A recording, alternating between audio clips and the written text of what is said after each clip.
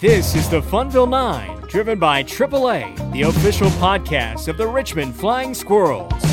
Here's your host, Trey Wilson. Hello and welcome to today's pregame conversation. Today I got a chance to catch up with Flying Squirrels fundamentals coach Gary Davenport, talking about some of the good defense we've seen out of the Flying Squirrels this season. That's one of the areas that he does some coaching with this club here in 2022. The Flying Squirrels have shown off some great infield defense, including in Tuesday night's shutout win over the Harrisburg Senators. We saw some outstanding plays from Shane Matheny, which we're going to talk about today, and talking a little bit about the defensive versatility of the Flying Squirrels and how that's an emphasis now for the San Francisco Giants. Here's my chat with Flying Squirrels fundamentals coach Gary Davenport.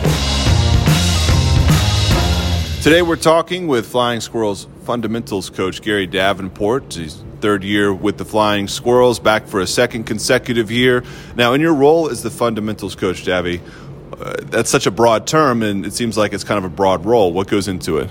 Yeah, we basically, like you said, just kind of wearing a lot of hats. I have the infielders, the outfielders, all defensive, and base running, bunting, and then during the game, then they got me doing defensive shifts and anything like I kind of see and kind of help out. Also with Pelfrey with the any kind of decisions or stuff he wants to make during the game. Well, those alignments that you guys did last night, they seemed to work out. But I wanted to talk some defense today specifically. Yes, we saw some great pitching last night in that shutout, but that was also a shutout because we saw some really good defense on the infield and the outfield. There was that great sliding catch by Michael Gigliotti in the outfield. Jacob Hayward kind of stuck with one and made a leaping catch. Shane Matheny had a couple of great plays at shortstop, maybe three of them or something like that over the course of the nights. As you're working with these guys on the defense this year, this seems to be a pretty talented defensive group. What have you thought about them so far? Yeah, I have to agree with you.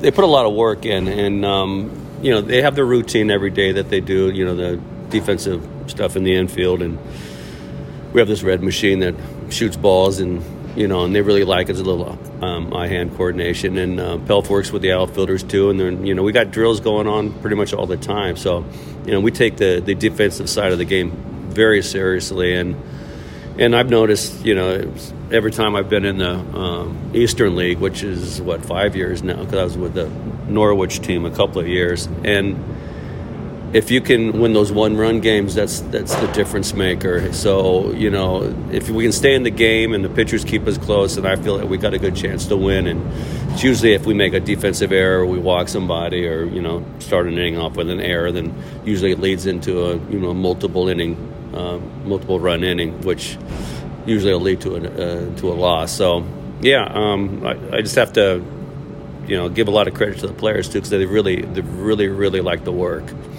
There was a play in particular last night by Shane Matheny that stands out because you could see it directly saving a run from scoring. When he went to play a ball deep in the hole, kind of slid back to his feet, threw to first, got the out to end the inning, stranded the runner at third. So a play like that, where you have so many different elements that go into it, getting to the baseball, getting a strong throw-off, positioning, how much do you see the things that y'all are working on a daily basis showing in a play like that that's kind of above and beyond the routine?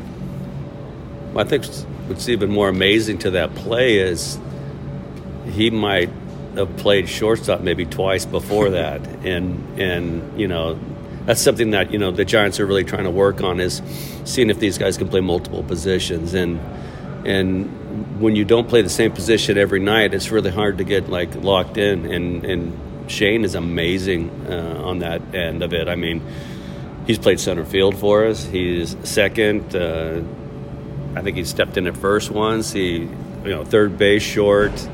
I know, he can catch. We're working on that part of it. I think you'll see him catching here sooner or later. So, I mean, we're trying to develop these multi-position players, and I, as a defensive guy, I don't like it just because you can't get a lot of consistency in play. But Shane stepped in last year too. In the beginning of the year, he wasn't an everyday shortstop, and he did a great job for us. And he seems to come up with plays every game. Well, it does seem to be a big focal point for the Giants in recent years, especially this year. There are 5 infielders on this team who can play pretty much every spot on the infield except for Frankie at first base. He's anchored there because of being left-handed, but then you've got Arbach and then Wilson once he gets back off the IL, and Fitzgerald, Matheny. They can all, and then of course Roby play on either the corner spots as well, and it seems to be a bunch that for the most part, other than a few slips here and there, there's a lot of versatility, and not only do they make the routine plays, but they've got a lot of ability to make some of the bigger plays when you need them. Yeah, I mean, all we interested in is making the routine plays, and the big plays. And even Shea made another play during the game to end the game, that double play with a glove flip at the end. Made me a little nervous, but but it was completed, and they surprise me every day when they come out, just because and even in our scheduling with the players, we have like like Matheny might play 2 days at short, 2 days at third base, a day at second, and DH. I mean, he's moving all the time, and that's pretty much what we're doing with Arbach, and Fitzgerald is doing pretty much the same thing. Roby, we could even throw Roby in the outfield. Frankie, he's played left field a few times, so I mean, these guys get a lot of turns at a lot of different positions, and it just makes them, gives them more opportunities in the long run. Yeah, you mentioned before that playing different positions every day, you don't really get into the same type of routine that people maybe in the past would have gotten into, where you know where you're going every day. What kind of challenges does this multi-position type of infield and outfield setup that baseball's kind of shifting to, what kind of challenges do those present in all the prep work that goes into the side that the fans don't see? Everything that you guys are doing during the afternoons, getting ready for games, as far as, if you're fielding ground balls, you're not going to see them from the same angle every day. You're going to be seeing them first, second, third, short. Or if you're in the outfield, you might be playing first, you might be playing left. So as far as managing time to do preparation for different positions, does that present a challenge for you? Not for me as much for them. I'll do my work with the infielders every day, and they come in, they'll work off the machine a little bit, and then they'll go in the field and we'll hit their ground balls. But I think the biggest difference is just throwing strokes and angles and things like that. I mean, if the outfield throw is going to be different than the infield throw. It's a lot, shorter arm movement, and just the angles and the ground balls are coming at you at different angles. And when you're playing every day at the position, the more you see, the better you're going to get. And when you're not there as much, it's kind of hard to adapt to the moving around. But these guys have done a great job, and I'm trying to calm it down a little bit and have them play the position a little bit longer, but seems to be working. So the Giants seem to know what they're doing. So, good for them. Last one for you, way off topic from what we've been talking about here, but I know you like to get out and swing the golf clubs every now and then. You guys got a chance to go out on Monday and participate in a fundraising golf event, the Have Fun Go Putt event, helping raise some money for a few good causes. Did you have a good time? It sounds like that was quite an event, quite a day. And that's a couple of weeks in a row, a couple of Mondays in a row that you've gotten to get out and hit some balls around. Yeah, Parney's amazing.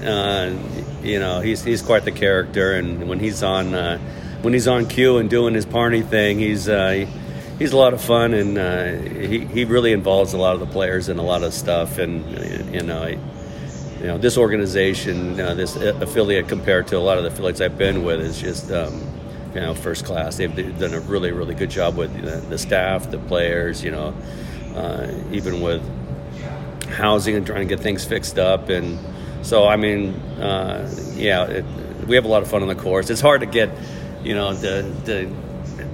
for me right now, it's just with a lot of physical stuff going on, it's hard to just do the baseball stuff. But when I have to start adding golf too, that adds to the. But I can't stay away from it. That fishing, hunting, I mean, it's all part of it. Got to step away from the field every now and then during the course of the season. So, Davey, thanks so much for taking some time to talk. It's been fun watching the growth of these infielders that we've seen already over the last 5 weeks or so of this season. And we'll be talking again soon. Thank you. My pleasure.